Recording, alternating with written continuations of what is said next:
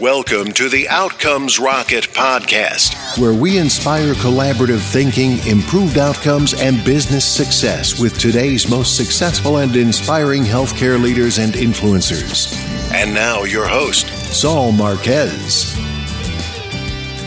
Outcomes Rocket listeners, welcome back once again to the Outcomes Rocket podcast, where we chat with today's most successful and inspiring healthcare leaders. Really want to thank you for tuning in again. It's awesome to hear the feedback for the show. It really makes our day when we hear it. I invite you to visit outcomesrocket.com/reviews. That is our Apple Podcast page where you could leave a rating and review on what you thought about today's show, because he is an outstanding guest. His name is Brendan Levy, Dr. Brendan Levy. He's a co-founder and chief medical officer at Hey Doctor. He's got quite the resume with experience as a board-certified family medicine physician from the Georgetown University in DC. And he's got just a wonderful experience in healthcare, not only as a provider, but also as an entrepreneur. And so without further ado, I just want to open up the mic to Brendan for him to fill in any of the gaps in that intro. Brendan, welcome to the podcast. Saul, thank you so much for having me. It is a pleasure to be here. Thank you for that glowing introduction. Absolutely, my friend. And, I just wanted to ask you, you've been in it for a while. What got you into medicine to begin with? I think that, this will sound a bit cheesy and cliche, I apologize, but I think it's interesting to find out what people care about, what makes them tick, and find out ways that you can, be their advisor and be there to kind of help them understand the science and how they can live their best lives in Oprah speak. Love it, man. No, I think it's great. I don't think it's cheesy at all. I think it gets to the heart of why you decided to be a practitioner, and I think it's pretty cool. So not cheesy, man. It's okay, cool. What would you say, Brendan? Actually, before we get into that, I want to ask just for the audience so that they know a little bit more about Hey Doctor. I don't want to make any assumptions. Tell us a little bit about what you guys are focused on at Hey Doctor. Yeah, so the idea is there's a lot of reasons that people go to the doctor where, they kind of know that the doctor is just going to ask them a couple of minutes of quick questions. And so the question is kind of, what's the point of some of these visits? Could you not find a better way to do them more efficiently so that you both save the patient time and you also save the doctor time? So for some, classic examples would be like, hey, I need to refill my birth control, or I'm a woman and I have a urinary tract infection, both of which are extremely common needs. Or maybe you're traveling and you need malaria medicine. So instead of going into the doctor's office, wasting a couple hours, or instead of even doing it on video, we say, let's just ask you the questions. And then if your case is simple, then we'll just say, yes, no, or what the appropriate treatment is. For cases that are more complex, then we can spend more time with them. What kind of is very unfortunate about the current healthcare system is that as a doctor, I'm spending the same 15 minutes with patients that have a cold as have a new diagnosis of cancer. Say is, let's have doctors focus on the complicated cases. That way we can do the other cases kind of very efficiently in a very high quality way. I think that's so cool. And so are things picking up for you guys? You starting to get some traction on the app? Yeah, we're actually seeing quite a few more patients than we expected, thanks to just a few kind of pickups and tweets out there and some of our advertising. We also power some other providers as a software as a solution. So far, so good. Man, that's awesome. I think it's worthwhile, the efforts that you're making here. You probably know better than most as a provider, the pain that goes into, these visits for the patients, as well as a provider. I feel like we got to take into consideration as we work to improve outcomes, the quadruple aim. And I think your efforts here are not only tailored to better the lives of patients, but also the practitioners. Can you give us an example of how you guys have done that for either or both? Yeah, I can give you an example. I actually just got off the phone with a patient, not to reveal any HIPAA here, but someone that had migraines with aura, which are contraindication to certain types of birth control.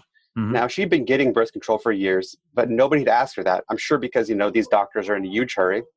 They got a lot of paperwork to do. So with this format, it's nice because we can kind of ask as many questions of the patient as we want or we need to, but then you can also just put all that information right up in front of a doctor, and they don't have to do any paperwork. They can just make the right clinical decision, as additionally guided by software to help them kind of know what is the latest, best evidence for that decision.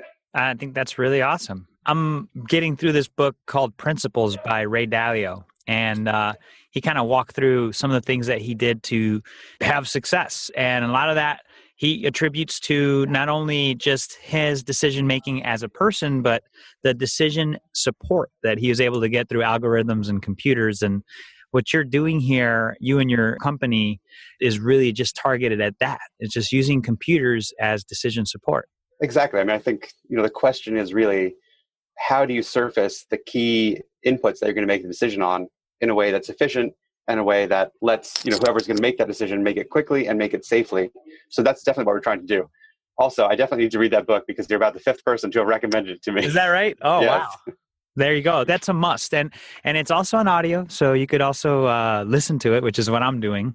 And it's just, about 1/4 of the way through, and an outstanding one. So listeners, if you have not read that, Principles by Ray Dalio, it's one to pick up if you're looking to make serious moves in healthcare. Even though he's a finance guy, it really applies to all areas of just achievement. So, okay, Brendan. Actually, can I pause you there for 1 second? Sure. On the topic of finance, I think that there's a lot we can learn in medicine from other sectors.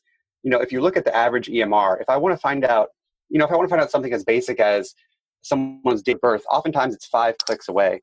When we're making the software, we have designers and doctors in the room so that, what we're kind of trying to emulate is like a stockbroker screen or something where you see all the information you need on one screen. Don't have it hide. Don't go digging for it. Show me what I need to know to make the decision that I'm trying to make to help this patient. You know what? What a great point. I really think that's such a great point, Brendan, and totally. So, and it's cool that you guys are trying to emulate that, and why not be able to implement in such a way as finance into healthcare? So, very, very appropriate, man. Thanks for calling that out. You're very welcome. And so I love these conversations because they're all targeted toward improvement, right? Like we improve our businesses, we improve patient interactions and outcomes. Give us an example, Brendan, of a time when something didn't go your way. It could be while you were practicing. It could be with, hey, doctor, a setback, and what you learned from that. Yeah, this is, first of all, a great behavioral interview question, and one that I always struggle with. Because certainly many things have not gone my way, but it's always hard to recall them afterwards, probably because I'm repressing them slightly. But I'd say for, hey, doctor, some of the biggest challenges are how do you get people to understand what this model is? Because I think that many people have had experiences with video telemedicine, and that, frankly, video telemedicine kind of translates a lot of the same problems that you see in the doctor's office. It's a little bit awkward and it's kind of inefficient for both the doctor and the patient. So I think one kind of setback I've had, and has definitely been a great learning experience, is how do you explain what you're trying to do when it is significantly different from the status quo? And partly I've just learned that by kind of doing my best in forums such as this to explain what we're doing and why we're doing it, and then hearing kind of how people understand that and kind of parroting that back. Yeah. And so during that process, what would you say was a learning and maybe an improvement that you made? Yeah, it's partly learning how people, I think doctors think. And I think that patients maybe, let me think about this, but something like a UTI, for example, is a type of condition, or a woman's urinary tract infection. It's an extremely common thing. And it can be expressed kind of very simply in like a 1-page algorithm. Like, do you have this symptom? Yes or no. Do you have that symptom? Yes or no. And I think that explaining to patients that oftentimes we as physicians are just walking you through these kind of decision trees. And so what we want is for you to provide the information that helps us recommend that outcome, is something that I've learned to explain that is kind of how doctors oftentimes thinking, so that people will understand what types of inputs and what types of data they need to provide for us to help provide the best advice for them. So if I'm asking you this question, the reason is because I want to know, like, should I recommend this antibiotic or this other antibiotic? Yeah, it makes a lot of sense. And so, listeners, think about that. You got to put yourself in the shoes of the people that you're communicating with to get an idea out. And oftentimes we make assumptions. We make assumptions that the people that we're speaking to know what we know. And we got to bring it down a couple notches and walk them through to help them understand. And this is a great example that you bring up, Brendan. It's like there's a lot of acronyms in healthcare. Let's not assume that patients or people know the acronyms. Let's use the actual words. And you did that, right? You said UTI, and then you followed through with the actual urinary tract infection. Just a simple example. But yeah, I think it's a beautiful call out. And so you had that. You've been cleaning up the game here. And so now you're getting some traction with the app. What would you say one of the proudest experiences you've had to date with it is? I will say that some of the proudest experiences I have are just hearing I'll say it is a real joy getting the patient feedback. It is something that originally I thought I would miss when I was leaving my primary job as kind of an office-based clinician. But having these kind of ongoing text conversations with patients in some ways is even more satisfying, because instead of just writing the prescription and that's the last time I see this person for 6 months, now I can get a message the next day about how they're doing. Is this going well? Great. If I can answer a follow-up question over text, which obviously is a much more convenient modality for the patient, it really in some ways kind of deepens that connection, because it's kind of like you're texting your friends oftentimes is the other context in which Right. you're using texting. So now that same way your physician can be available to answer questions for you. So Yeah. finding that does work for people has been incredibly rewarding. That's pretty cool. Are you guys finding that there is a particular demographic or age group that gravitates toward this, or is it pretty broad? Currently, I think it is pretty broad, but currently I would say women kind of 20 to 35 is our chief demographic. And I think largely just because they're comfortable with the technology. Yeah. Some of our services were used or kind of chiefly useful for that population.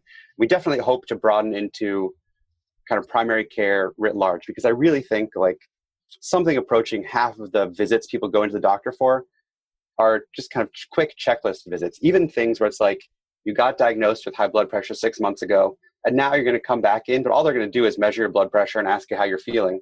What is the point of going in for that type of visit when really you could just gather all the data at home with a smart blood pressure cuff, for example? Yeah. Or you could just go to the CVS or Walgreens, check it out, Exactly. and then plug it in there. Yeah. Yeah, All while you go get a Starbucks right across the street.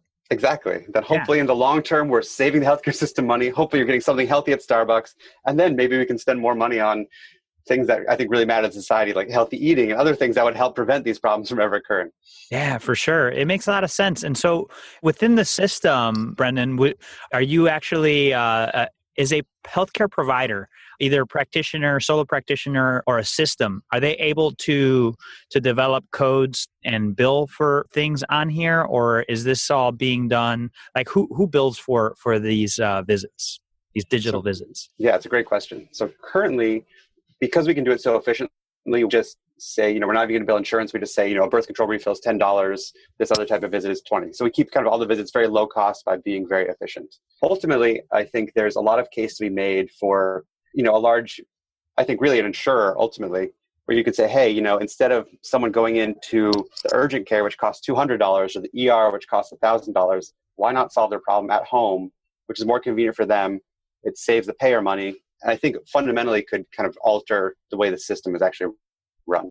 That's pretty cool. Can somebody use a healthcare savings account? Not yet, but that is something we're actively working on. Oh. And I should say, actually, in answer to your last question, our other vision would be, a lot of health systems tend to move slowly from a technological standpoint for a lot of reasons. Mm-hmm. But we certainly are talking with some of them about potentially just white labeling this app so that they could then attach it to their own records. I love do it. Both follow-ups and visits in it. I think that's awesome. And then develop the CPT codes, lower your cost, and hey, that's a way to get the job done, make it convenient for patients, and increase your profitability while you're at it. Exactly. Hit a few aims. I love it, man. I love it. I think that's pretty cool. And so, just thinking through the possibilities with this, it's exciting. And with patient deductibles going through the roof, listeners, you're a patient, I'm a patient. Before anything, we're people. And now with deductibles being so high, options like Hey Doctor are becoming a real deal. So something to think about as you explore your healthcare options. Don't box yourself into your employer-sponsored program. Look outside of that, because right now the innovations that Brendan and his team and others are building are aiming toward keeping you healthy before you get sick at less money. So pretty cool stuff that you're doing, Brendan, for sure. Thank you very much. All right. So let's focus on one of the current innovations that you're working on, something that you're excited about today, maybe within Health Doctor, maybe within something else, but something that you're excited about today, Brendan. Yeah. What I'm most excited about is taking this to what I think is the next logical step, where you say, okay, let's process first just 10,000 patients, have doctors look at it, evaluate it based on existing clinical algorithms. Now, take out of all those, see how people did. For example, see if that urinary tract infection got better. See what lab outcomes we got through our partners at Quest or LabCorp. Feed that data back and then say, what questions should we have asked that would have gotten us to the diagnosis faster, for example, or that would have led to an even better outcome? So we're actually pursuing both how do we integrate machine learning into this technology so that you're actively highlighting in ways that leverage technology which patients deserve the most, or not deserve, but which patients could benefit most from additional attention, and then potentially rolling that into an academic study to find what are just better treatment algorithms that the whole community can use. That's exciting. Taking it the next step. Yeah, I'm excited. It requires a good deal of work, but I think we're getting there step by step.